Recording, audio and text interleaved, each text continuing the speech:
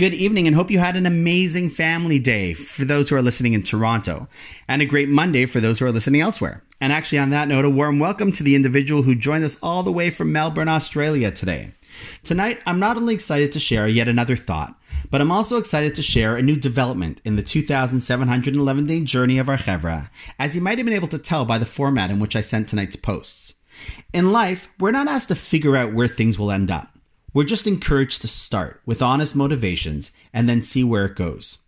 What was a small idea less than 50 days ago, which I thought would interest a handful of people who would take the challenge with me, has turned into a 400-person strong movement. And now, just 44 days later, I'm humbled that it has turned into a podcast. I can honestly say that 50 days ago, none of this was even a thought in my mind. So feel free to check out the podcast site, which now has all the past posts uploaded with a short title for each, so you can both locate the posts that you might be looking for or share them with others to enjoy as well. And as we pick up more momentum, I would be honored if you did in fact share or invite others to join us on the journey as well. I figure if you're enjoying and benefiting from it, I would imagine you know a few people who might also enjoy and benefit. So take a few moments this evening and invite some people to join us. I'll still send out the daily podcast to the Chevra via WhatsApp, as I feel that we've got a special connection that way. And occasionally I might even include a few extras along the way to the group. So while take a step and you never know where it might lead could in and of itself be the message that we focus on tonight, I feel that there is a much more appropriate idea to share this evening in light of this new development. This past Erev Shabbos, Friday, we highlighted the specific commandment of lo sachmod, of not being jealous of others. However, that 10th commandment needs a little bit of modification. The Talmud in Tractate Bava Basra, page 21a, says there is actually one exception, when jealousy is positive and encouraged. Our sages call it kinas sofrim, jealousy of scholars, and it is deemed as praiseworthy because it results in increased Torah knowledge. See, if we see someone who knows a lot about Judaism, it's okay to be jealous of them, since that can be an impetus for us to aspire to grow in our own knowledge. This jealousy is not just limited to Torah study, but it's rather understood to apply to all areas of spiritual aspirations. One is allowed to be, and perhaps even encouraged with the proper constructive spirit, to be aware of others' ethical and spiritual achievements for the purpose of emulating or even outdoing them. This type of jealousy leads individuals, and thereby society, to strive to achieve even greater heights. And that perhaps ties back into our lo sachmod idea from last week as well. See, we're not supposed to be jealous of what other people have, but it is okay to be envious of how people strive to do great things with that which they have.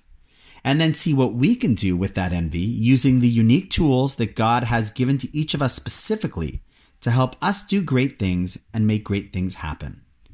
This past weekend, I was lucky to find two beautiful examples of people who have done just this.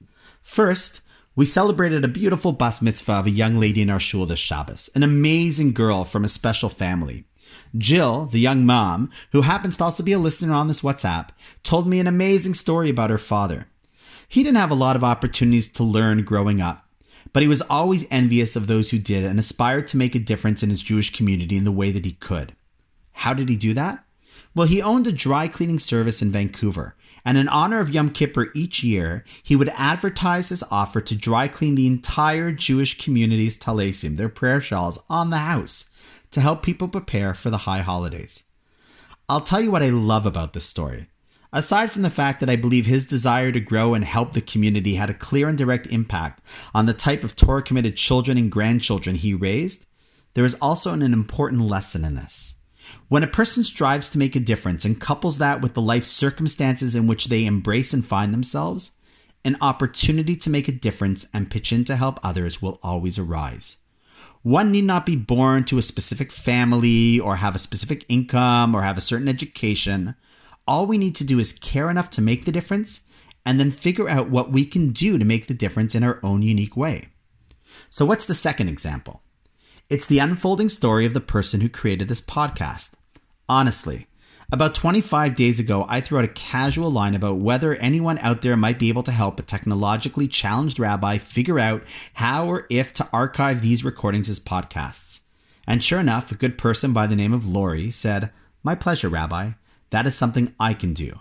And sure enough, he did it. In doing so, he has not only helped me personally, but has also helped spread the teachings even further.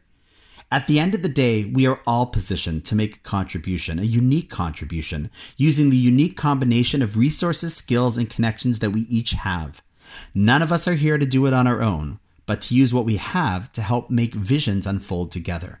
And trust me, vision is endless. Personally, I got many more ideas, so if anyone out there is jonesing to help make a great thing happen, just let me know. At the same time, if you're waiting to see a vision unfold and you're just waiting for someone to help you, reach out, and if I can, I would be honored to be a part of your vision as well. And with that, my vision tells me that it's 6:30 and my wife and I agreed we wanted to go out for a date tonight. So have a wonderful evening, and I'll see you tomorrow.